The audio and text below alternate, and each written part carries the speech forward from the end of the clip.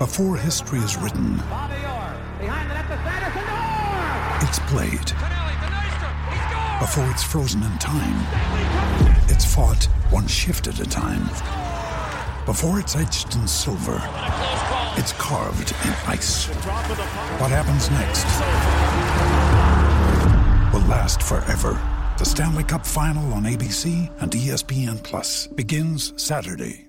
With threats to our nation waiting around every corner, adaptability is more important than ever. When conditions change without notice, quick strategic thinking is crucial. And with obstacles consistently impending, determination is essential in overcoming them. It's this willingness, decisiveness, and resilience that sets Marines apart. With our fighting spirit, we don't just fight battles, we win them. Marines are the constant our nation counts on to fight the unknown. And through adaptable problem solving, we do just that.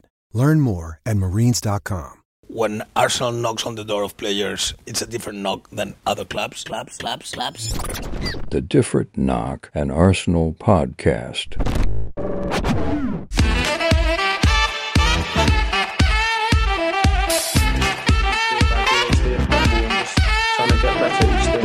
You've chosen to sign this new contract here at Arsenal, but what made you so sure that this was the best place and this was the right decision for you?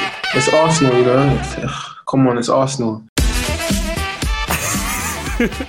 Welcome back to obviously happy to be the goal scorer, an Arsenal podcast with Alexander Montepenny, my very good friends Bradley Adams and George B. Premier League football returns this weekend. I'm so excited.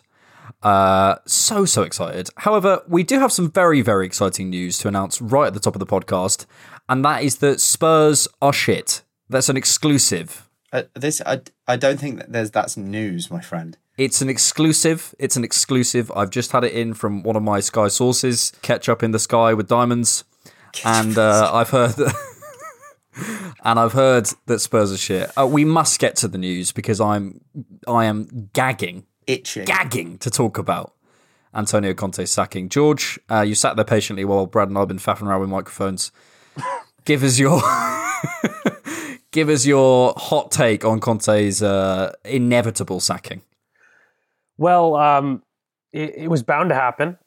It was something that I felt kind of justified for because I feel as though a lot of Arsenal fans have had to justify this entire Arteta project for quite a while. And I just think it's probably the most public domino to fall about how a rebuild should be done. I mean, there was a lot of people that have had this theory based on what experience gives you. And, you know, you had a very good intro to Harry Kane, but I would argue you could kind of throw in that kind of English accent into most old dinosaur narratives of he's got experience, you know, he's won trophies before. That's just he's a proven winner. Yes, all of those fun stuff. And ultimately, what this shows is that if you don't buy to a philosophy, if you don't buy to a project or a stable kind of almost vision, then nothing is ever going to work. It's almost as sturdy as a house of cards. And that's really what Antonio Conte is at this moment in time, but also what Spurs have always been for the entirety of their football club. So it's just been a lot of very fun laughing at your partner who is, you know, not really your partner, but they like to think they are.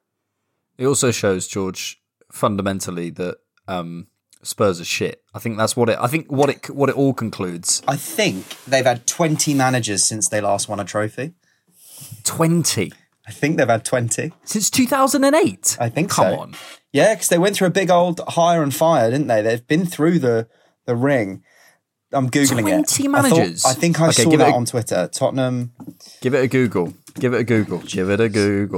Mate, unbelievable scenes. I was absolutely buzzing when I woke up this morning. And we sort of knew it. We saw, obviously, you know, it was inevitable, but it was just such a fun little thing to wake up to. I have to say, I've found... Oh, no, that's definitely not true. It's like 10. Oh, what is it?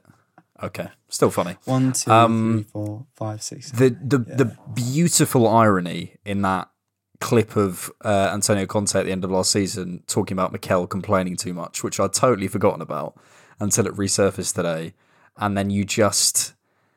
The thing is, it's kind of what, Brad, it's kind of what George said, though, isn't it? It's like, you know, it's inevitable. I think I was tweeting about this like a year ago. I'm sure other people were. Like, it was always going to happen. If you don't buy in, if you don't having a line philosophy, as we're seeing more and more in football these days, it's just all going to fall down like a pack of cards, as George said. Absolutely. And if you give me 30 seconds to substantiate this point, I also want to dispel the myth that Antonio Conte was not backed with certain players, because I'm seeing a lot of excuses being made by Tottenham fans for why they haven't been successful and levying it at their board. And I don't understand it. You look at what Daniel Levy, right, has taken that club from obscurity, from nothing, and they're now somehow being branded as part of the top six. Like, that is an achievement for a club that hasn't won a trophy in nearly 15 years, and hasn't. They've had 47 managers since then. Yeah, they've had 47 managers. It's been 15 years, and like it just doesn't make sense to me. And then if I can substantiate this claim now. You look at the amount of money that they've spent. 60 million euros on Richarlison, and that's not even with the added 10 million that comes 0 Prem goals in add-ons. Zero Prem goals. 50 million pounds on Christian Romero. 30 million on Basuma, who doesn't get into their midfield. 20 million on this Destiny Udogie, who's gone back out to Udinese.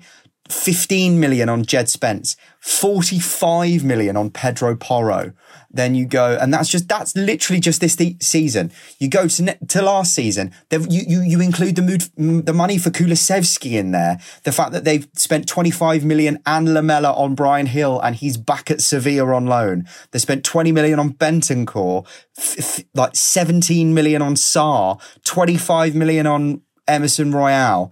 And you get this story fed to you that somehow in the last however many years, Spurs have not injected enough money to rebuild their backline. Like, they bought Reggie on a couple of seasons ago for 30 million. Where the fuck's he now? Matt Doherty. How many defenders do they need to buy at the bequest of their managers before it becomes the manager's fault that player's not working? Like, all of those players, like Perisic, like, they have spent so much money, and they're still shit. And I don't understand this defense of Conte. My instinct is always to try and defend it or find a fix for it, but I don't want to. I'm going to go against my better judgment and just say Spurs are shit. And what's so funny as well is, like, I hope they don't get Nagelsmann. I mean, imagine the conversations between Daniel Levy and Nagelsmann. I mean, like, ridiculous. But look, if it happens, it happens. But I mean, ultimately, if you're Nagelsmann, though, you look at that current situation. You look at the fact that, as much as the whole idea of proven winners is a fallacy and a myth in football, the fact that Mourinho, the only club he never won a trophy with was Tottenham. I'm pretty sure it like, if you look at Conte's record, it's near the same. Like, these two are, and especially because of the style of football that they play, it's almost like cup speciality, because you can dig deep. You only have to win a game at a time. Like, they've gone there and failed. If you're Nagelsmann and you're looking at the situation with Madrid, Ancelotti, unsure whether he will still be there. Simeone might not be at Atleti next season. Okay, you're out of a job at Bayern Munich. I don't know any of the situations in Germany, but you look at the fact that PSG could be needing a manager soon, or you go to Italy. Juventus might get rid of Allegri. There are so many situations that could come up in the next 3 to 6 months that there is no way that you hitch your wagon to a squad that has been built so poorly and has hitched itself to a horse that can no longer walk in Heung-min Son and Harry Kane. Like, that partnership does not exist and does not work anymore. I will be so shocked if Nagelsmann agrees to take that job before seeing how cards play out elsewhere. This is going to be another 10th man on the shortlist. They're going to get all the way down to Roy Hodgson and poach him from Crystal Palace. And that's what they're going to end up with. And it's going to be hilarious. Hello, it's Daniel Levy. Hi. Should I call you Julian or Julian? Oh, he's gone. Anyway, Spurs are shit, and that's all that needs to be said. Look, let's get into the meat and potatoes of this podcast. What we're doing today, we're doing a mailbag. We're doing what's called running out of content and relying on your audience to provide the content. But we're doing a mailbag. But before we do that, three relevant bits of information. Firstly, if you haven't, go and check out the previous podcast on this feed. It is with George. He does an incredible breakdown of 10 of our most exciting academy prospects. If you haven't listened to that, it is a properly good listen. George is a genius, UEFA B licensed coach. Don't know if we mentioned that on this podcast, but he is. And he's incredible. However, George, we've had a lot of texts. What, we're a fucking radio station. We've had a lot of tweets in questioning your pronunciation of Riquelme. Are you standing by Riquelme? I'm standing by it. I've got to. I've got to stand by it. That is the Canadian in me, and it is not the last time I will mispronunciate a name. So I've got to stand by it. Mispronunciate. Yeah, exactly. And the third thing is, news came out today that Saka's contract might end up being something like £300,000 a week. I don't know whether it's worth discussing it particularly, but George, I thought a point you made on Twitter was bang on. That's cheap. Very cheap. For what we're getting, that is cheap. And I know ultimately it's a massive jump. From his previous contract, ultimately, it's putting him in line with the league's top spenders. Not even actually, it's putting him near the league's top spenders. But considering what we're getting in terms of output, I do think it's an important thing to say that's a good deal. Whichever way you slice it. Do you want to know what it'll also be? Absolute bullshit. Because they'll have included every add-on, every signing-on fee, like every payment for his mum's petrol ever in the last 20 years, and totaled it up into this arbitrary number. Like that's what they did with Nketiah. It's what they do with every contract. Sorry, that the fuel on the fire just got to me a bit there.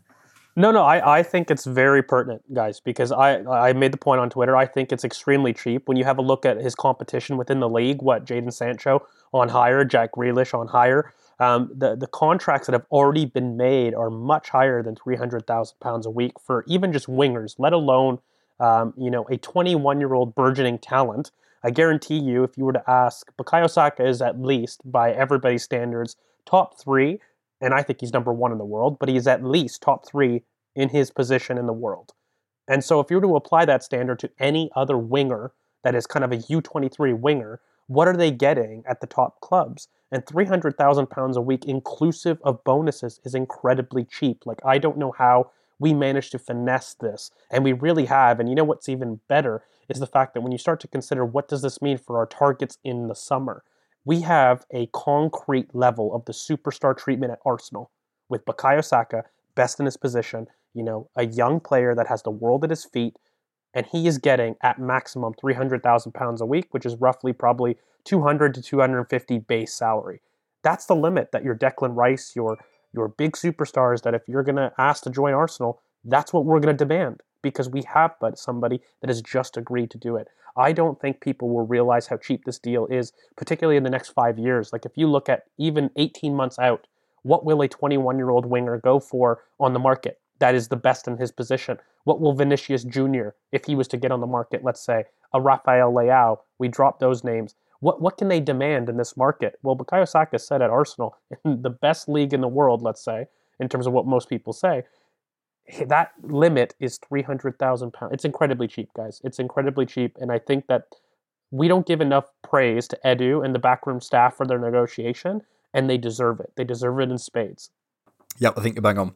And I was doing some bonus content for YouTube today and looking at our old negotiation structure and looking at like Hustfarmi and looking at what's changed behind the scenes, and looking at, we just recently announced a new assistant sporting director in Jason Ito, new head of recruitment in you'll probably know James Ellis.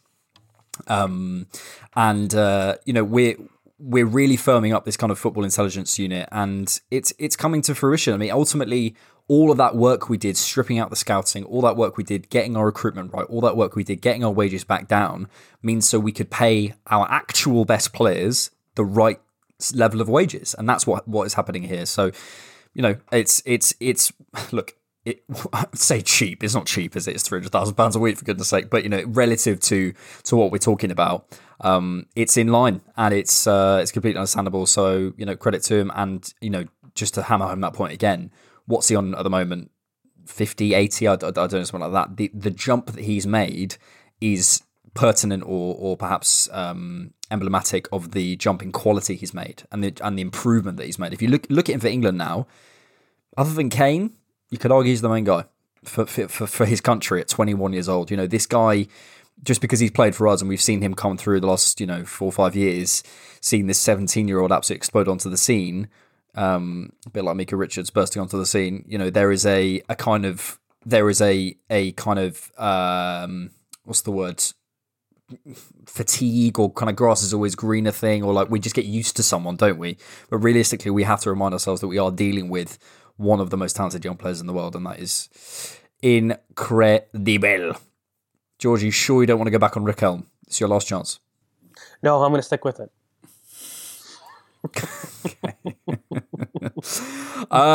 Okay, let's get to a few questions. We'll go to our patrons first, because we love our patrons, and if you'd like to become a different Knock member, then you can sign up at patreon.com. Robert Hartz asks a very important question. Ooh. Did the police ever get back to you about Brad's hard drive? He also asks, what's our prognosis of Emile Smith-Rowe in the team? Will he fit nicely now he seems back, and where? Interesting one. And yeah, actually, George, I'll come back to you on this one, because Mikel, I don't know if anyone saw this, but a couple of weeks ago, Mikel was asked, I think pre-Sporting, it could have been pre the home or the away match, but it was certainly in a Europa League conference, about Smith-Rowe, and he had some quite interesting comments, and they weren't entirely positive. There was something along the lines of this, and sometimes when you read something, you think it's positive, so I went and watched the video, and it's kind of in line with what he says. He says something like he's going to have to prove that he deserves time in this team. And we all kind of knew that, but I think it's the first time, possibly that I can remember, maybe I'm wrong, that Mikel has really called Smith-Rowe out. I think the thing that he's always said about Smith-Rowe is his desire, is his mentality, his kind of effort in training has never been a problem. It's just a case of getting himself fit, getting himself consistent, and all that sort of stuff. He's never really pushed for him to be like, show me, in the same way that he has with other players. So what does that say to you, I guess, as a starting point? And then secondly, I've always, or certainly for the last sort of 6 months, 12 months or so, felt as though as we're moving to a kind of numberless, positionless-ish, not quite, but you know what I mean, sort of heading that direction system, Smith-Rowe can be useful to us in a number of positions. Do you have a position that you think he's most important in? And do you believe it's worth a player, as it maybe would be 10 years ago, going, this is my main position? Because, you get the likes of Alex Oxlade-Chamberlain and Ainsley Maitland-Niles, who kind of have had a career of going, they just never found their best position. And I wonder whether Smith-Rowe is coming into a generation of footballers who don't need to do that and will get the minutes anyway, but could affect his reputation. So it's a kind of fine balancing act. There's about 4 minutes worth of question. Go. Yes. So what do I think on the entire Mikel Arteta challenging Emile Smith-Rowe? I think Mikel has done this to quite a bit of players, by the way, in terms of trying to reach them. And he talks a lot about it on his interim interviews when he tries to talk about psychology and the role that plays. I definitely think that this is a way for him to try to reach Smith-Rowe. And if I'm really honest with you, a lot of his recent quotes, that is Emile Smith-Rowe's recent quotes, it seems to have worked. I mean, when you start looking at some of the recent interviews about him looking at focusing about trying to get himself into the team and being very motivated, it has given a reaction out of him for sure. And I think that it has a little bit more to do with kind of the challenge that this team is setting, because they are overachieving with it. And I think a lot of people on Twitter have made the point that this bus is moving and they want him to get on it. But ultimately, he has to prove himself. Now, there's a couple issues that I've got with the proving part, because I feel as though we all know the talent, and to almost dismiss what he did in terms of getting us out of the doldrums with Bukayo Saka back at 2020, people forget he was consistently available, and I'm very hesitant to not put injury with lack of lifestyle or application. That is the one gap that I don't think Mikel is necessarily doing, but more so challenging the fact, listen, you've got Martin Odegaard in your place. If you're going to go and get in ahead of Martin Odegaard in midfield, your preferred position, you have to attack it quite well. He got a surgery right now that was not from a lack of lifestyle choices or from a lack of personal development. It was purely growth. It was purely an injury that he sustained, from a lack of physical development. That's what it is. So I don't want to conflate kind of motivation and lifestyle influences with injury to a player. Now, in terms of what is his best position, I've always been very clear. I felt that he's a right-sided 8. I very much felt that dynamic that we saw very briefly with Bukayo Saka against Sporting is something that I've always wanted to see, and I felt that he offers you a much different profile in the midfield for, yes, running power. Get your bingo cards out. He provides the very literally about to be like, does he by any chance offer central running power? Just as a potential. Well, absolutely. Look, he is one of the few players that we have fundamentally. When people talk of replacing Emile Smith-Rowe, I always ask, well, what are you replacing? Because he's a profile that we currently lack in the midfield department. When you look at Odegaard, Xhaka, even Fabio Vieira, Emile Smith-Rowe provides something very, very different. And, his prowess and his off-the-ball running, which he displayed, by the way, for the international break with a beautifully timed run and goal with just a header. But, it's the intelligence in and around the box and the efficiency. When we're talking about Arsenal right now, we always question, at least currently in this team, there's a lot of great things we do, but efficiency in the final third is one of the few things that does lack with this young squad. And he is a player that constantly produces that. Now, is that enough to just put yourself in the team? Absolutely not. But for me, it seems very weird to want to not see what this player who has shown us his potential, has proven it to us in multiple seasons, and has actually done it not just at an average level, but at an insane level. I think people are forgetting he led Arsenal's top goal-scoring charts for 8 months. As a midfielder, that is not abnormal. If you're trying to buy that on the market, that's £80 million. And so for me, it doesn't make sense to throw that away. It also doesn't make sense to just give him a platform and say, listen, based on potential, mate, you're going to be starting. So there's a fine balance. I think Mikel is striking that balance. For me, he's a right central 8, but he also can play on the left. For me, I don't think that there's a bias left or right. I just prefer him on the right because of the angles that he creates with his more dominant foot. But for me, he is absolutely a midfielder. There is versatility to the left wing. There is versatility to a false 9, but I don't believe that that's maximizing his skill set in build-up. And I think that there's a lot that we haven't seen, and we've seen glimpses in, namely his performance against Brentford last year, which went under the radar because of how poor that game went. But his individual number 10 performance was some of the best and most fluid I've seen from that position, and it excites me. So let's keep him, let's get him fit, and then let's evaluate, because it's not a question of talent, it's a question of fitness. Yep.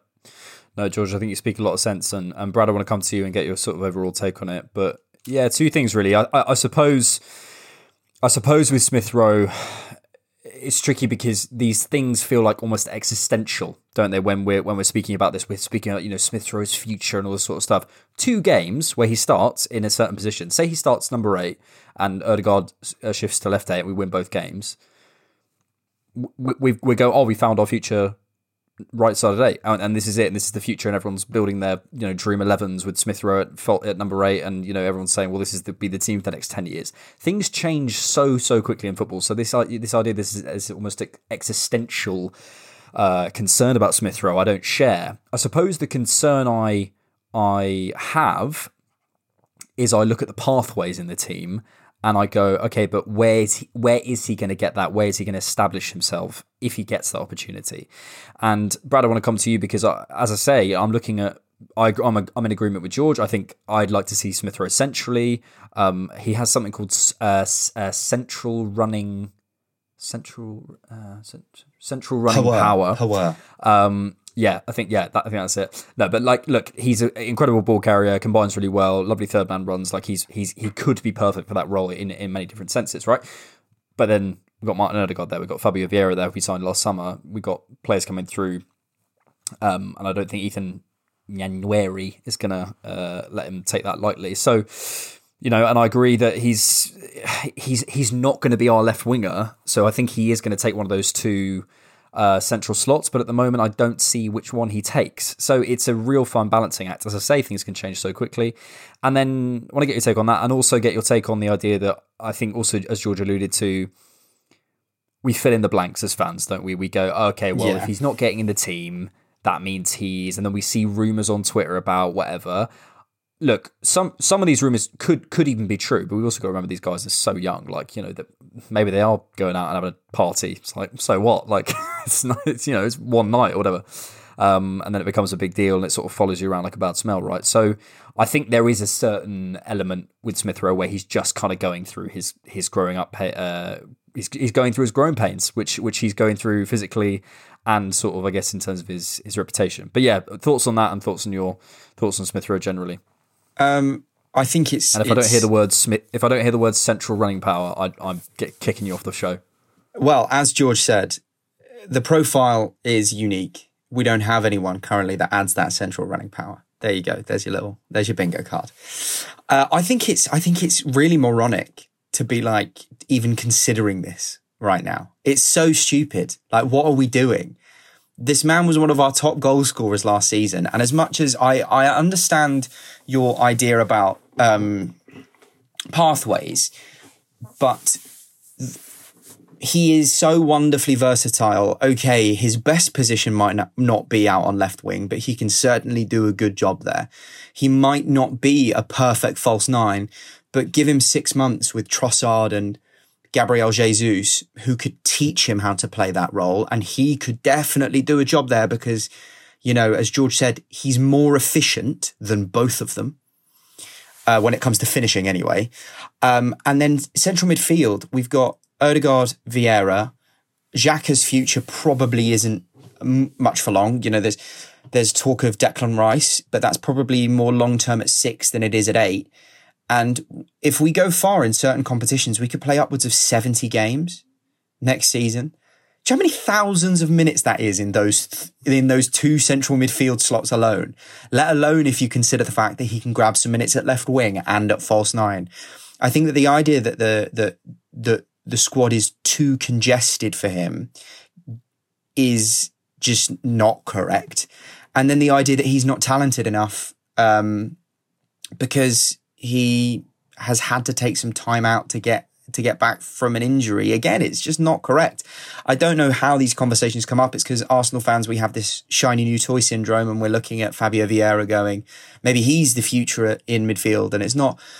All of these things can be true. You need different profiles. And if you look at that Man City midfield, Bernardo Silva does not play the same way that Ilkay Gundogan does not play the same way that Kevin De Bruyne does. And they don't play the same way that Phil Foden does when he plays in a more central space. So having different profiles means you have different weapons to pull out. And there is no point selling a weapon because it's had a tough 9 months. And if I had gone from being one of the poster boys of Arsenal, chants ringing out my name, being the leading goal scorer for months and months and months, to then a really difficult 9-month period of my life where I haven't been able to play pretty much any football, the one thing that I probably do and really love doing because it's my job. And I'm going to be throwing some parties. I'm going to be trying to find things to fill that time in my life so there isn't a void there. We all do that as human beings. And I think that it is not the time to be turning our back on somebody who kick-started the move that means that we now, over the last 90 Premier League games, are only second to Man City in terms of points accrued. And he is the catalyst that changed that for us. Saka obviously was a big part of it too. But if we look at where that form changed, it comes in that Boxing Day game where we introduced Smith Rowe in the 10 role. So I think Smith Rowe is an unbelievable talent. I think that he could just as easily become one of our midfield 8s and then Vieira is the one that rotates around. Because you don't, there's no linear. I think we often as fans see everything as linear in that we think, okay, Ødegaard is getting better like this, so he will just continually get better like this until he reaches his like peak age and then he'll decline. No, that just never happens. Bukayo Saka might have a really, really early peak, and then because what we've seen with Wayne Rooney, with Jack Wilshere, have a massive drop-off in his early 30s because of the amount of football, like what's happening to Raheem Sterling now, because of the amount of load in their legs. They cannot keep up with the physical demand. That is something that could well and truly happen. So we can't just write off all of these assets because we're in some way just adding this linear model to every single player's progression. And because he's dropped so far down, he's going to continue dropping down. It's just not the way it works. And I think that we need to start being a bit more objective and honest about things as fans when it comes to these situations rather than reactionary. Because there are players, like there are Arsenal players. I think you make a lot of very, very good points. The only thing I'd push back on is about the I'd still feel like the pathways is an issue. I suppose more about establishing himself. I think he could absolutely establish himself as a player who plays in a number of different positions. As you know, it could be argued that Phil Foden hasn't necessarily established himself in a certain position. He's established himself as a player, but not necessarily as Phil Foden the false nine or Phil Foden the whatever. And I think that's a big thing for a player's development. So I'd like to see him given a run somewhere, maybe, and see how he does. But look, it's about skill set, isn't it? Things exactly. Like you things said, aren't linear. Like you said, I think we're moving to a system that gives less of a shit about what position you're meant to be in, and it's more about what skill set you want in what zone. So develop the skill set rather than the position. And then it doesn't matter where you put him because you'll have that skill set to insert in the zone that you need it. Here's a question that I'd like to respond just to that. Because when we bought Ben White, and bar the weirdo on Twitter, George VAFC, who said he could be a right back, who felt that there was the versatility to that position when we first bought that player? You know, a lot of people said that, yes, he's a right center back. He's an excellent center back with potential. But how many people said, what's his versatility to it? Very few people, I would argue. When you start looking at some of the other players that we've talked about, Thomas Partey himself, central midfield was kind of his main position when we bought him. Repurposing him into a 6 is something that Mikel has done wonderfully. When you talk about players that have moved positions within the squad alone, there's no bigger one than Bukayo Saka and the very infamous, but he's a left back claims. So, but he's a left winger, he's actually Clarence Seedorf in terms of a midfielder that he could be. And by the way, I don't mean some of that facetiously. He definitely has those traits, but I just don't understand the claim to target a young player into a particular position, given that we operate in a positionless system that has been kind of reiterated for so many years, and by a manager, by the way, who kind of values that versatility himself. I mean, he kind of prides himself on being able to mismatch people and putting them in positions that maybe you wouldn't expect. Zinchenko, he's not a traditional left back. He really is a midfield controller, if we're really going to be technical about where he operates. So there's a lot of abnormal positions in this Arsenal squad that I think Mikel values. So I never understood this desperation to kind of pinpoint a position for him. For me, ultimately, as much as it is, he is a very unique player that solves a hole. As long as you do that in this squad, whatever it may be, wherever it may be on the pitch, I really don't care. That's not the type of player that I'd look to move on. I normally identify, are you a burden on the wage bill? Are you not solving a hole? Are you replicating things that we already have in the squad? If you've got yeses to any of those answers, then I'm very open to considering a sale. But if you're not doing that and you're still a youngster that, let's keep in mind, again, has saved Arsenal, because I keep thinking that gets forgotten for a lot of fans. He has absolutely saved us with Bukayo Saka. I struggle to see why that you want to push that out the door. I do think a little bit is he's injured and therefore we must find a way to move on. Because there's a little bit of injury PTSD, in my opinion, that happens with Arsenal fans in general. And it's not to say that it's misplaced, but I think it's projected into many players, not just Emile. Yeah. You see the Sun headlines with Arsenal croc, and then like Smith Rowe on the floor, just flashbacks to Jack Wilshere and stuff. Also, one day, George, I'm going to make an audio dictionary, and I'm going to take the first sort of 10, 15 seconds of what you just said and put that under humble brag.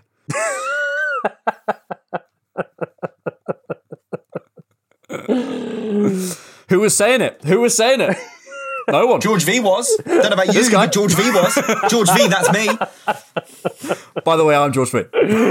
Just to be clear. UFB. Before we go. Just to be clear. Before we go to the break, I just want to do a bit of a fun question. Oh, fun one. Oh, fun. Fun friends. Fun football fun friends. Oh, having fun on Football Friends podcast, friends.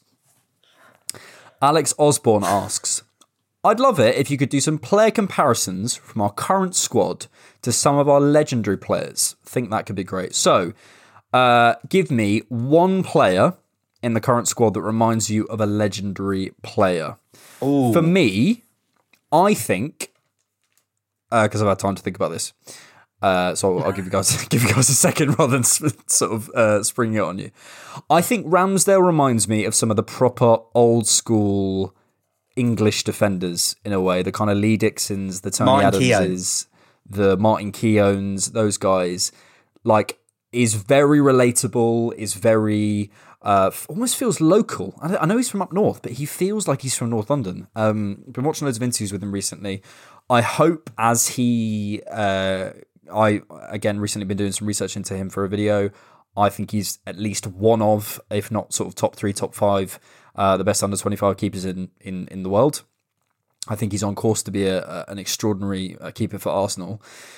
I think as his star grows, I hope he stays this way, but I think he's so down to earth. I really like him as a personality. I think he's very sort of feels like he knows when the right time to say the right thing is, and isn't too sort of up in defeat and isn't too down in defeat and isn't too up in victory, and it's kind of pretty level-headed as much as he has that kind of passion. And you know, I've seen some people say they don't like the fact that he says that he doesn't like training, but I think you can see he loves it on a match day, and that's the sort of, like, for me, especially as a keeper, being up for it on a match day and being like just having that extra 2-3% on a match day, I think is so important. And I think on a personality wise, he really reminds me of those kind of old school beat your chest kind of die hard defenders. And to be honest, I think every team needs a bit of that. I think you can go too far that way, but I think every team needs a bit of that. Have either of you got one? You go, George, if you've got one. I'm playing. I'm trying to pick my favourite player other than Thierry Henry from that era is Robert Pires. And so I'm trying to pick the Robert Pires of this squad. Well, I've got some more outdated. Like, we made the Trossard to Santi Cazorla comparisons, which I really stand by. Of course, the Sambi Lokonga, for me, I've settled for a long time. He reminds me of Alex Song. Maybe not one of our most decorated players, but he strikes me same cons, same pros. Especially grown out. Even the gloves on a cold day. Yeah. So those are some nice comparisons. But I think when I go to the squad and I try to find somebody that's very, very similar. This is more than one, but you know. Yes, this is more it. I think that, for me, Gabriel Martinelli, he kind of reminds me of some of the Freddie Ljungberg early days, when he was definitely somebody that would go off the ball, somebody that would attack space, and questions about him moving central were very prime with, Freddie, because he himself was somebody that had just a knack for scoring goals, being very efficiency driven, but he himself was just so weird in the way that he was an off the ball kind of output machine when everybody else in the Invincibles era was an on the ball stud.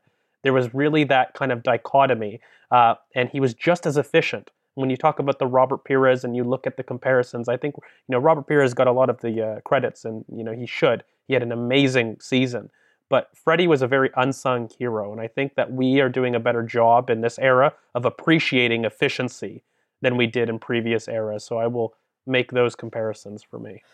I wanna do one for Ben White, and just somebody who just didn't give a shit and just came out. I just can't. It's really, really difficult because there's so many characters in this squad and this is a real cop out. Because my first instinct before you said it, Alex, was Keown and Ramsdale. They seem very, very similar on the pitch as well, similar figureheads at points. But even had a similar moment with Man United penalty takers. Exactly, and I think it's one thing that's really difficult is a lot of our star players are establishing themselves as their own personalities, and it's really difficult. And because football has changed so much, it's really difficult to compare play styles. And it's been 20 years, but I mean, Gabriel is another one of those. Gabriel Magalhaes that reminds me of. The leader. He is such an underrated leader in that dressing room. The amount he celebrates and puffs his chest out in those moments, it reminds me of that Keown moment against Van Nistelrooy, or it reminds me of, the duel between, I can imagine him getting in a duel like the Vieira-Keane. I can imagine him getting into it with like a Premier League centre forward for the next 5 years. And I think it's a mentality thing. Like his mentality is so similar to the, and I use the term winners very loosely, but because I can't find the right word, but that kind of idea that the pugilists, the battlers of that squad, that is what he is for us. So I'm going to go with that. One more, Saliba and Henry. Not just because they're French, but they have it's that the coolness. kind of... It's the coolness. They don't give a fuck. Cool. You can imagine the free kick moment for Henry. You can imagine Saliba doing that. Like getting asked to retake a penalty in a penalty shootout and scoring it again and just being like... Yeah. All right. Yeah, 100%. Just the final one. Martin Keown and Martin Ødegaard, because they're both called Martin. They're Martins. Yeah, have a moment to let that one sink in, because it's a pretty high level one, that one. So Bradley, we'll see you after this. Welcome back to part 2, and thank of you to those of you who are in the Different Knock Members Club. Join at patreon.com/diffknock and get access to ad-free versions of all of our content, including main and bonus podcasts, instant reactions, the rewatch, and bonus video content. I've done it again. Content for just... It's the same one every say time. That? Bonus video content. For just £3 a month. And for one-time support, head to buymeacoffee.com/diffknock, where you can... Buy me a coffee. The links are in the description. We've had some sort of similar-y questions from a few people, so I'm going to put them all together. Let's do it.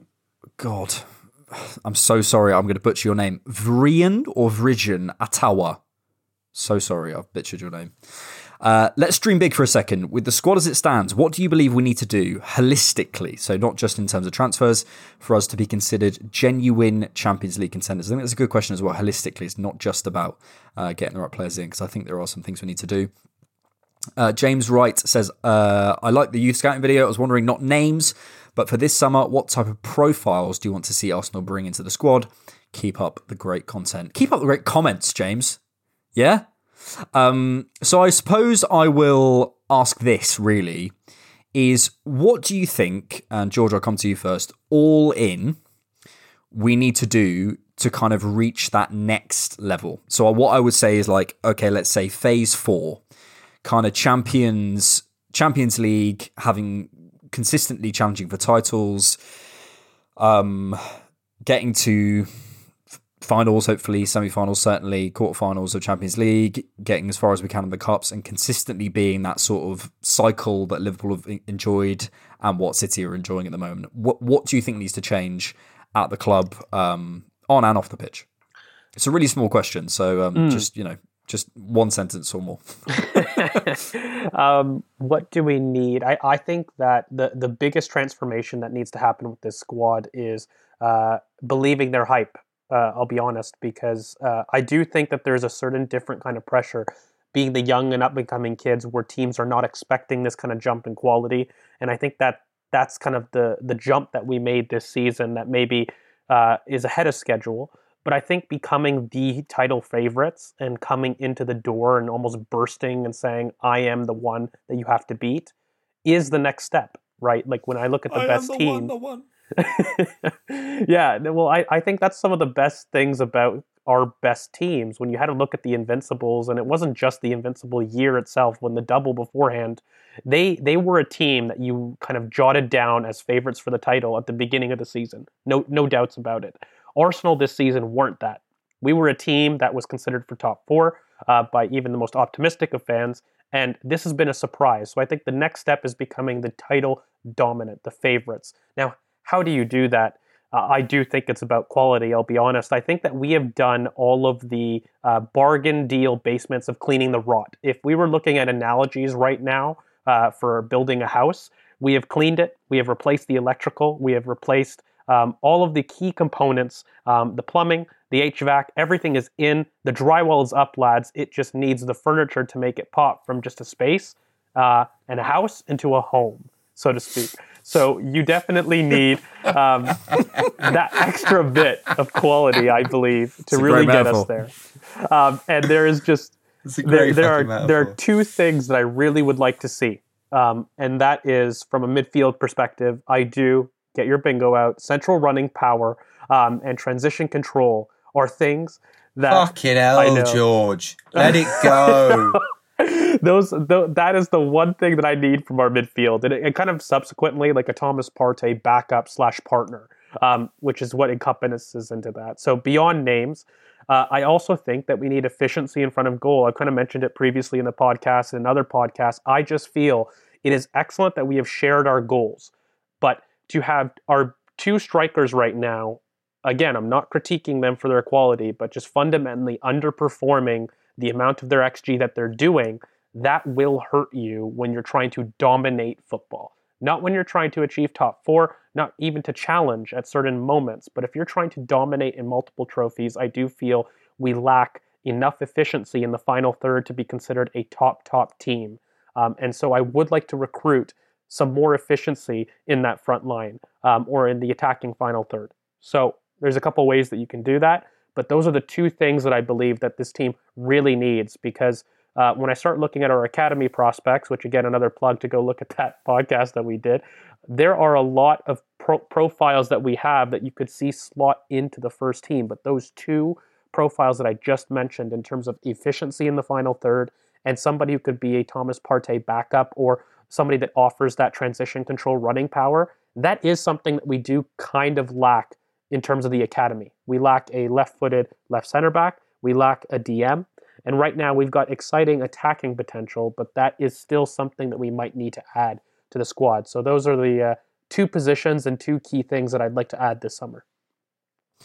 Brad, I'll come to you for your equivalent of your chaise lounge in a second. But yeah, I think I'll do off and on the pitch. Off, I'd love to see Arsenal regain our swagger. I think if you look at our commercial revenues over the last number of seasons, we're now down in like 10th and 11th. We used to be up in 5th and 6th. We used to be in the sort of Bayern, Real Madrid, now Man City conversations, and we're now in the Napoli, Tottenham, Juventus conversations. And I don't want to be in them anymore. I don't want to be in the Europa League. I don't want to be in those conversations. And I think we're entering a cycle where we won't be. But I think getting that swagger back off the pitch, getting that fear factor back, and that will just come with time. That idea that it just comes with pundits recognizing that it's not 2017 anymore, and we are a proper outfit. So that's going to come. I think there's also just a period where we'll probably have to do a bit of reputation management. Something that I criticised Mikel for early doors. I didn't, as Brad will tell you, I didn't criticise him much. Fucking never criticised him. Yeah, but something I did criticise him for was not controlling the narrative when he could have. About the Saliba thing, for example, when he's sending Saliba out on loan and kind of fumbled the bag a little bit, got the paperwork in late. I mean, who knows what actually happened? I'm not saying that.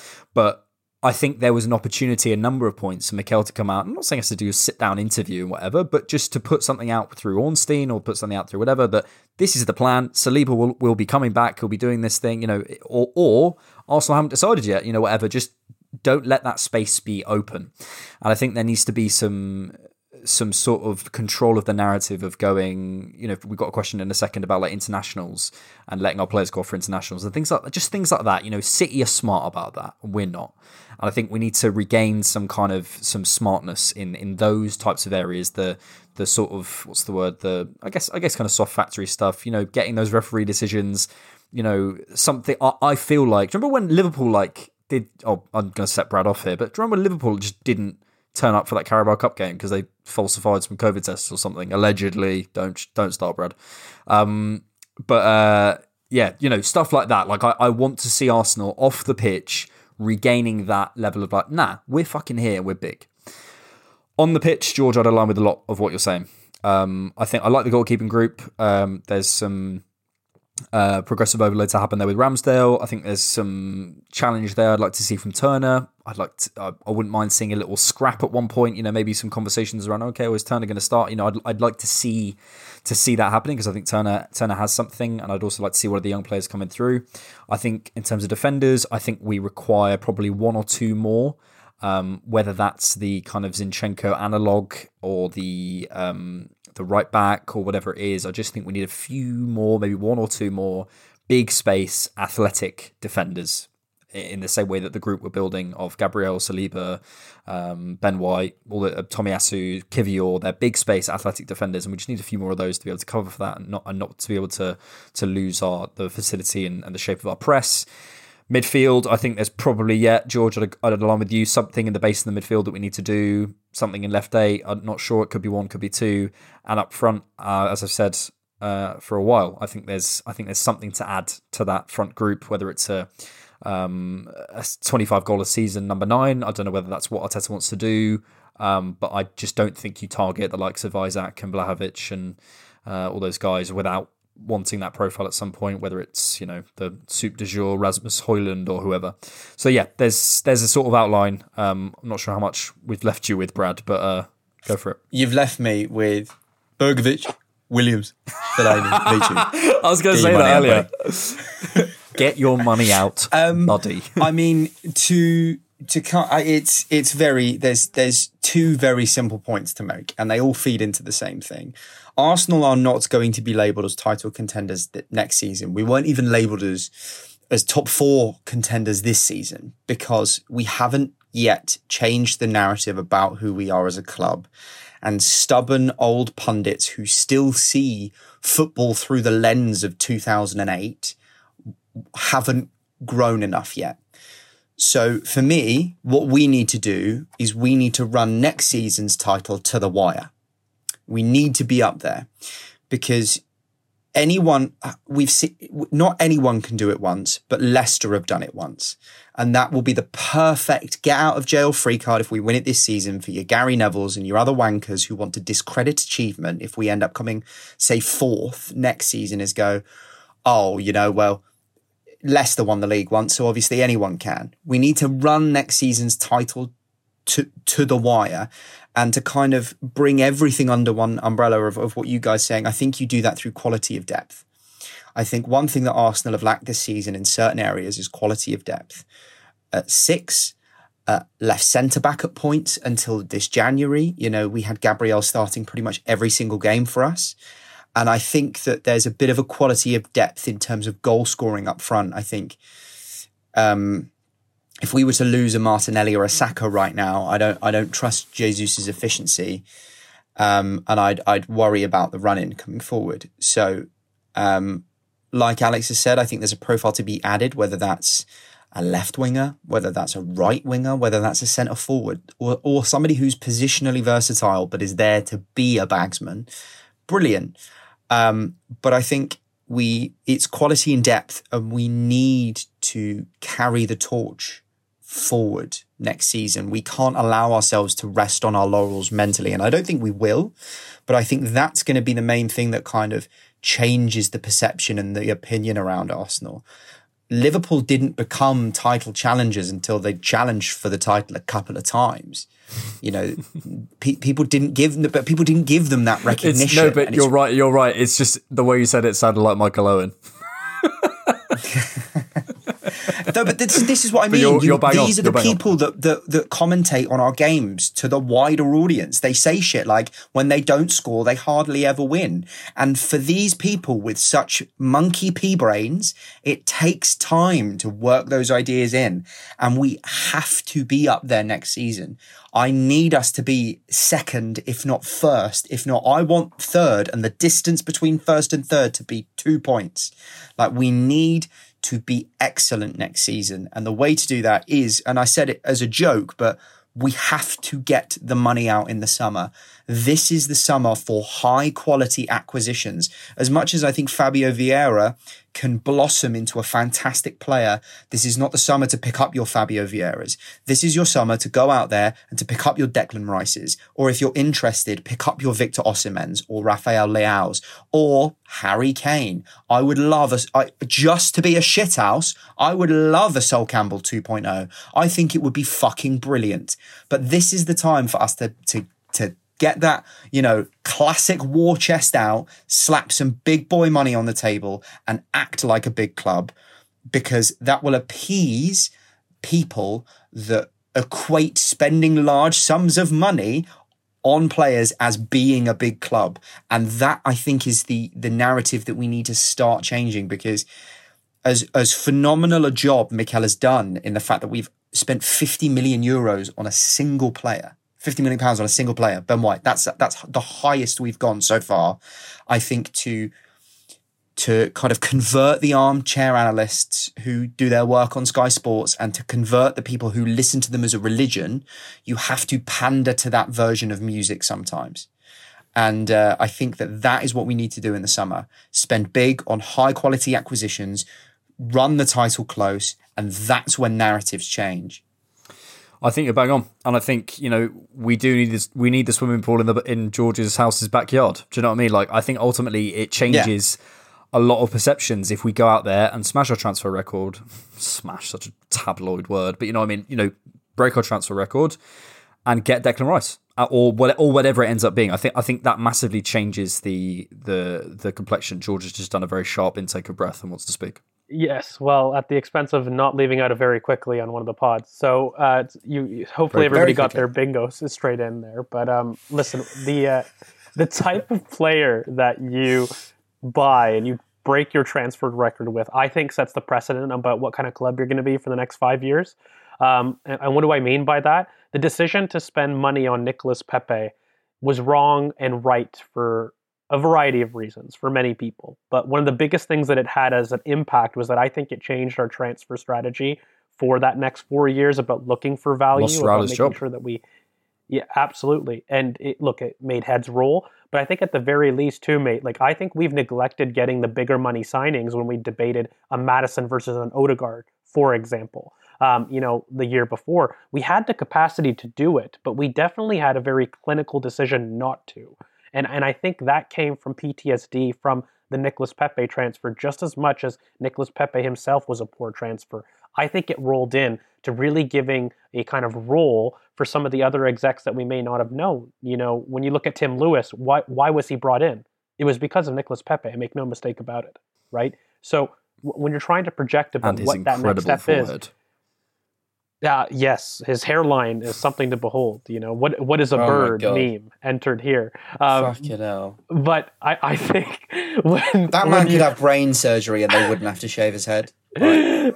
I mean, look, it's really quite funny when you get to laugh about this stuff after years of making correct recruitment decisions. No, I'll tie it up on essentially saying I think that there's a different kind of pressure to spending big money than there is to getting bargain value. We have succeeded in the one part of the market in terms of exploiting and maximizing our value. What we haven't quite proven is spending that big money, and every big club does it at some point. And again, we have done it in the past. Bergkamp wasn't a small transfer. For everybody that was going back in the history, that was a very big transfer at the time, and it moved waves. We need our Ozil Bergkamp transfer. Now, we all know what kind of carbohydrate we want it for it to be, but that is an important part of an era of dominance that I don't think gets recognized by fans, and I don't think we've done well in 5+ years. So it is a very big step, and I want to give it its due forewarning, let's say. I don't think that Declan is a bad person to spend it on. It's the one that I want it to be. But I'm just saying these big transfers matter, and they do define eras to a certain extent. So it needs to be done right. Shock horror. A big transfer needs to go well, but it does. And to kind of curtail George's sentiment, we cannot get beaten to a top target again, especially if we've just won the league. That is, to the casual fan, and a story that is perpetuated in the news as an embarrassment. And when you're trying to, even if it isn't, and even if, actual people who look at things objectively don't see it as that, if we're trying to change the entire perception of the club, we cannot afford for that to happen again. It happened with Vlahovic. It's happened with Mudryk. And as much as with Mudryk it's worked in our favour for us, and with Vlahovic it seems to have worked in our favour for us, I think that it's really important that this summer, if we're coming out in the news and saying Declan Rice is our top target, that better not be a red herring, and that better be the top target, and that better be signed, sealed and delivered, I'm yours, Stevie Wondered, on fucking June 1st or 31st or whenever the window opens. Because that is also something that shifts perception in an instant. The ability to have a top target, negotiate it, done. And not again have the carpet pulled. Yeah. My natural cynicism says, I'm not sure it matters that much as long as you get your target. But I actually, to be honest, I think it does. I think, and it's about, again, it's back to controlling the narrative. I think don't share anything with the media unless it is absolutely 100% fact. And, we've seen a huge concerted effort at Arsenal to keep things quiet, keep things behind closed doors. The Fabio Vieira thing came out as it was happening, and that was a, £30 million deal. This is a big move. It wasn't, just out of, and clearly they've been following him for a while. So I think we can do it. And I think, it's about controlling the narrative and not allowing these kind of Mudryk, Vlahovic type sagas to happen, because I think you're right. It does. I think in the end, it does matter to some degree. Let's do a few more questions then to close out the show very quickly. Reading arguments. This is from George Taylor. Reading arguments, both sides, on whether Rodri trying to crock Ødegaard was premeditated or not, while Haaland withdrew to, inverted quotes, groin injury. Do Arsenal need to get cuter on preventing their players going on international duty in the future? Brad? Yes, 100%. George? The title's more important than these random qualifiers. I don't understand why. And I can understand Tierney, and I can understand certain players who maybe haven't been getting minutes going off and going out because it's good practice for them. But if Haaland's pulling out, Ødegaard should have pulled out, in my opinion. And do you know what? It doesn't even need to be a pull-out. It's just you can have a conversation with the managers of the national team and set limits and expectations. Go to Gareth Southgate and say, more than happy for you to call up Saka, but he's playing 90 minutes in one of your games and that's it. And if you play him over that, we'll just pull him from the squad. Yeah, I think we've got to exert some kind of control, because I think, for example, with someone like Sambi Lokonga to Belgium, I feel like you just get what you're given. Do you know what I mean? But we're talking about the captain of Norway, and we're talking about the guy who will start right wing for England, right? So I think it's like going, look, he either plays these amount of minutes or he doesn't go. I think we've got to start being like that, especially at these. In the summer he can play what he wants, but I do agree. I think there's got to be. I also want Kieran Tierney to break Rodri's legs. God. These are the views of Bradley Adams, not the podcast. That was George. A joke. That was a joke. Listen, I'll give a slightly unpopular perspective here, because I think that when you get a reputation for that in terms of the national team, these players want to play more than I think people realize, especially being the captain of Norway and especially being the starting right winger of England.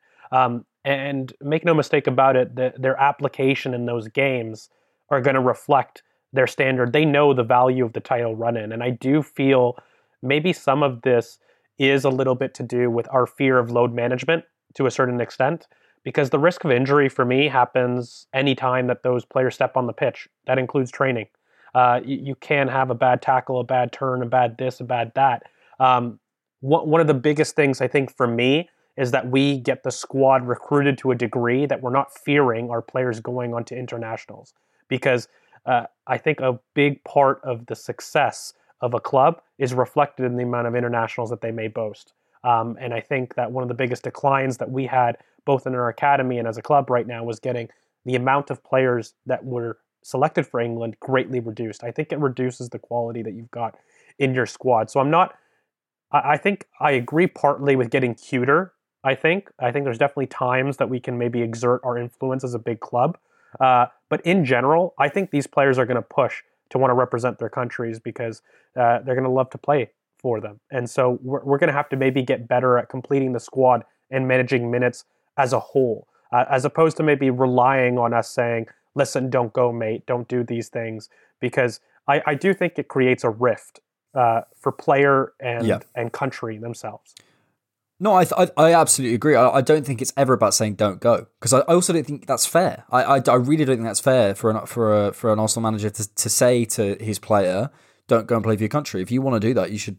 Ultimately, you're the player. You're the one who's paid that amount of money a week, and you should be able to do what you want. So I understand that. I just think it's kind of what you said, and kind of what the question asked from George Taylor is kind of going. We've just got to be a little bit cuter. We've just got to be a little bit more like, hang on, could we say one of our England guys doesn't go away this time or whatever? Or, can I ask you guys another question at the expense of maybe taking over the host thing? Is, do you think a lot of this fear from internationals is because of the desperation for a title? And the fact that 100%. It is... Absolutely. And let's say the team had already achieved a title in the past. Would these perspectives on the internationals be as strong? So, i.e., if we had one title, would people be as afraid, let's say? We haven't won a title in nearly 20 years. This is our first chance, really, since 2015-16, at a title. And I think that it's a really big and momentous moment. And the thing is the feeling towards it is also delineated by what other clubs, teams, and people are doing around it. If Haaland goes and plays these internationals, and the same with Foden or the same with Rashford, there's no conversation. But I think what the conversation becomes is these other clubs are doing it, we're not, and this is our first chance at a title in a long time. Why aren't we? Like, why aren't we? When this title means fuck all to Man City in reality. Of course they'd love to win it. Who wouldn't love to win a Premier League? But they've won 4 of the last 5. If you compare how much winning this title would mean to Man City versus how much winning this title would mean to Arsenal, it's inconsequential. But that's it. If you look at the fact that Man City are doing these things, possibly to get a leg up. And also, we are assuming that these injuries are fake. So they might be carrying knocks to the point where if they play 90 minutes for their country or 180 minutes twice in 2 weeks, they could get injured. I just think that it's more to do with our own kind of nervousness and precipitation about the title run-in, and then we're watching our title rivals do it. So then to see Arsenal not do it at all, we're kind of going, why are the people that have done this before doing it and we're not? What is there to learn? What is there to do? I think you're right, Brad. It's difficult to tell, isn't it? I mean, who knows? I'm sure that's a part of it, George. But also, as I say, I don't think you can tell a player what to do. But I just think we can. I'm looking at okay, let's just take Haaland and Foden because they're our title rivals, right? Haaland's injury is a knock.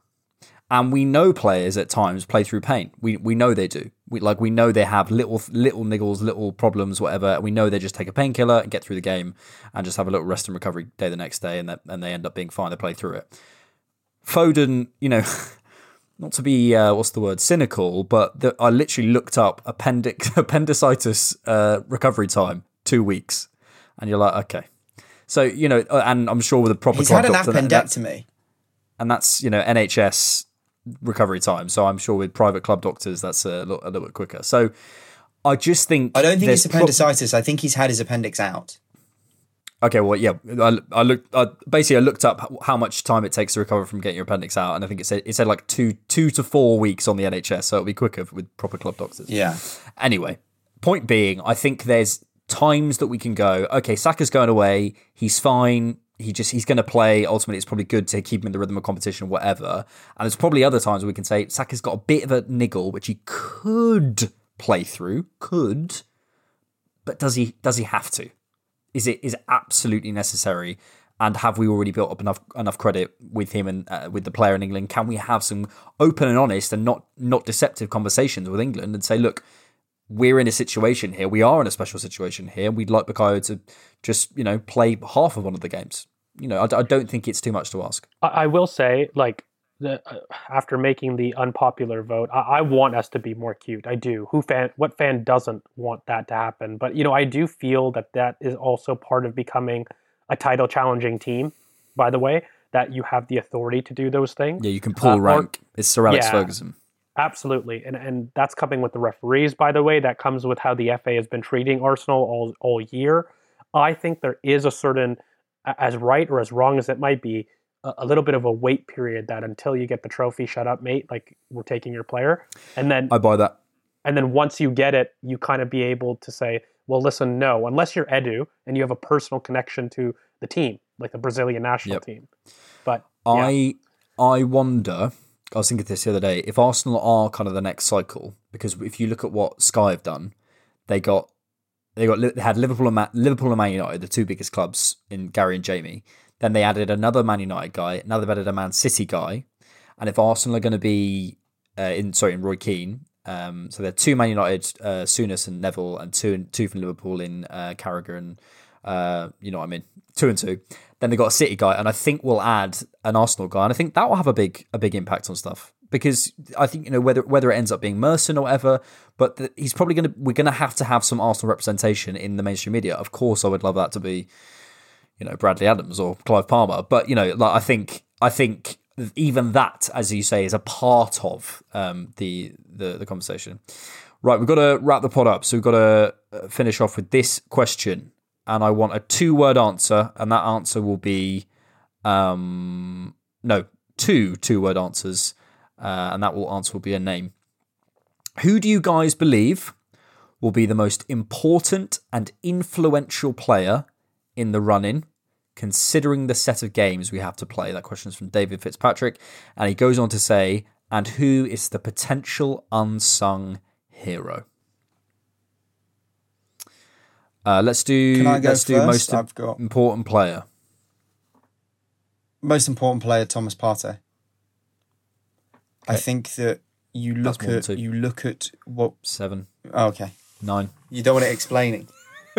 Nah, go. Fine. Just Thomas Partey. I just think we could, there's ways to fix other problems. We haven't found the way to fix that problem yet and perform to the best of our abilities. Yep. George? Gabriel Martinelli. I think 6 goals and 6 is going under the radar. As much as I love Bukayo Saka, I think if goals for me are going to be the ones that decide the games in the title run-in. And for me, he's going to be so important. I think I would probably say one of your 2 answers. The other one that I would say is in the conversation, but just to be different, Gabriel. I think if we lost Gabriel, I think he's my unsung hero. He'd be mine as well. We'd be in deep trouble. We unsung hero. Then in which case I'll go for unsung hero. It is Gabriel. What? It is Gabriel. Yeah, it probably is Gabriel as well. Do you know what I mean?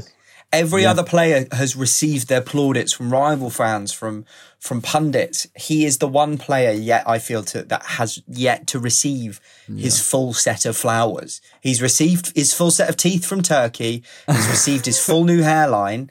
He hasn't received his flowers for how good he's been this season. I think in years to come, the litmus test for whether you actually watched Arsenal in their title-winning season will be who was the better centre-back, Gabriel or Saliba. Yeah. Because Saliba, we know Saliba will go on to probably have the better career, right? But if you actually watch the games this season, Gabriel's been more important for us, no doubt. Another player, since we've managed to kind of be uniform, is Ben White. duh, George. He's the only option at right back. But no, I think it's beyond that. Man, he's I keeping think, fit. yeah, I think it's beyond just fitness. I think Ben White's going to be massively important in terms of providing us that attacking threat. Like if I look, I kind of credited Gabriel Martinelli for the goals, but I just think the right-hand side of our pitch is the one that we use to finish more often than not. And I think he's vital. If he's not on it, the rotations between Odegaard and Saka aren't as crisp. You don't get efficiency, yada, yada. He is the glue for me that really makes that right-hand side tick. Let's fucking go, guys. You have to understand, man. Why he Let's is the fucking glue, go. the glue, the whole, You want to play fucking Champions League, guys? Together. You want to play fucking Champions League? No. It's when he screams. It's when he screams in Nuno's face. No, I kill you in the first half, but you fucking deserve it. You fucking deserve it, guys. You want to play Champions League? Do you know what I'd love? I'd love Nuno Tavares to just come back and play one game this season. Just for Pick up a medal, John Terry against, style. like, yeah. Like, who could it be against? Who could it be against? Wolves, Just like, final day. Comes on, There you go. scores Yeah. a rocket from 50 yards. and then gets sent off. I'll always say this. He plays like he's in a YouTube compilation. Every time he does an action, it's just something incredible. And it could be bad or good. But That Brad, man has all the facility to just be such a good footballer, but he just... he plays like somebody else has got the FIFA controller. Brad, we have just got time. Just. For a little bit of Arsenal trivia. Thank you so much. Last time out, I asked you, the theme was Irish and Northern Irish players for Arsenal, and I asked you, Pat Rice, ex-Arsenal assistant manager and player, played what position for Arsenal? Do you know, George? It's between two, but I don't want to be an idiot. I think it's right back. I'm pretty sure it's right back. Oh, gosh. What do you think? What are your two? It was defense. It was center back or it was defensive midfielder. Let's go with yours because we've gone with mine before. You seem pretty confident about that. I'll go with yours. Are you sure? Yes. Okay. So right back? Yes. Yeah. Bang on. There we go. The only reason that I think I remember this Very good, is Brad. Pat Rice. He became a scout after being assistant manager for a while. And I was on Football Manager, and I'd always re-sign him as my assistant manager, and so I'd always read his little bio, and it said he was a right back. Yeah. Your Good old question Football Manager, teaching you stuff every day. this week was about players who have scored the goal that won the game, well, or perhaps drawn the game in this place, that won the Premier League. Players who have scored the goal that won the game that won the Premier League. And your question is, who scored the two goals, well, who were the two scorers to score the goals to win the league at White Hart Lane in 2004? Who were the two scorers who scored the two goals to win the league at White Hart Lane in 2004? And a theme, please, Branley, Scrapples, although I didn't actually give you any time to think about it, so fair enough if you That's fine. scrabbling around. That's absolutely fine. Do not worry. Do you know what we're going to go for? We're going to go for record transfer signings for the Arsenal, because we were discussing that in this podcast with Nicholas Pepe. Very, very good. Record transfer signings. Lovely. Okay, final question. Are Spurs shit? Thank you for listening. Keep it different up. Do we even need to answer at this point? Yeah, is that a question? We don't need to answer that. It's not a question. What I thought it is was just a shit? statement. George so professional. George's like, oh yeah, we're good. I can answer that. George gives us this like long, detailed, sort of Chaucer-esque answer, detailing all of the ins and outs of Antonio Conte's back catalogue of lovers, and Brad just comes in and goes, "The fucking shit." The fucking shit. Right, boys. Anything else? Nah. No, all good. Well, any plans this evening George? Sleep. That is a work day. Yes, sleep. Good plan. He's in the half sip though. I always forget that like he's got the quarter. Do you ever have that feeling? Good. I still have that feeling of like, oh, thank God I don't have to go to school tomorrow. I still have that. Yeah. I get that about arts ed all the time. Arts ed's the school Brad and I went to. Yeah.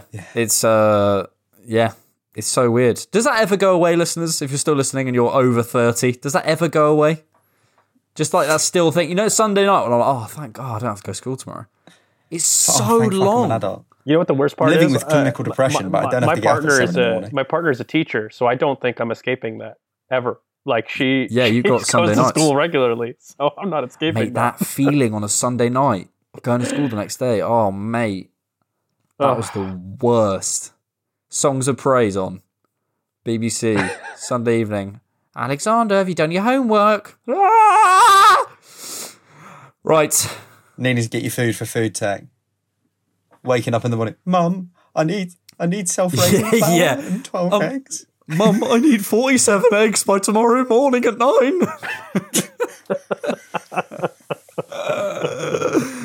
Oh, Alexander. I've only got 3. Right, before this turns into a therapy session properly, let's leave it there. Thanks as always for listening. Keep it different, Knock, and we will see you later. Peace.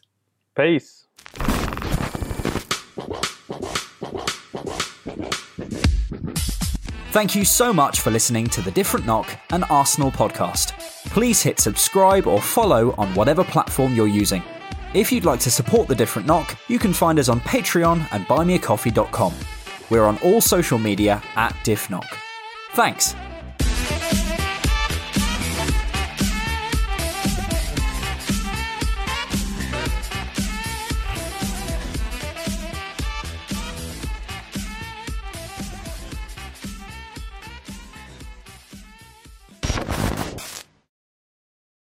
Sports Social Podcast Network.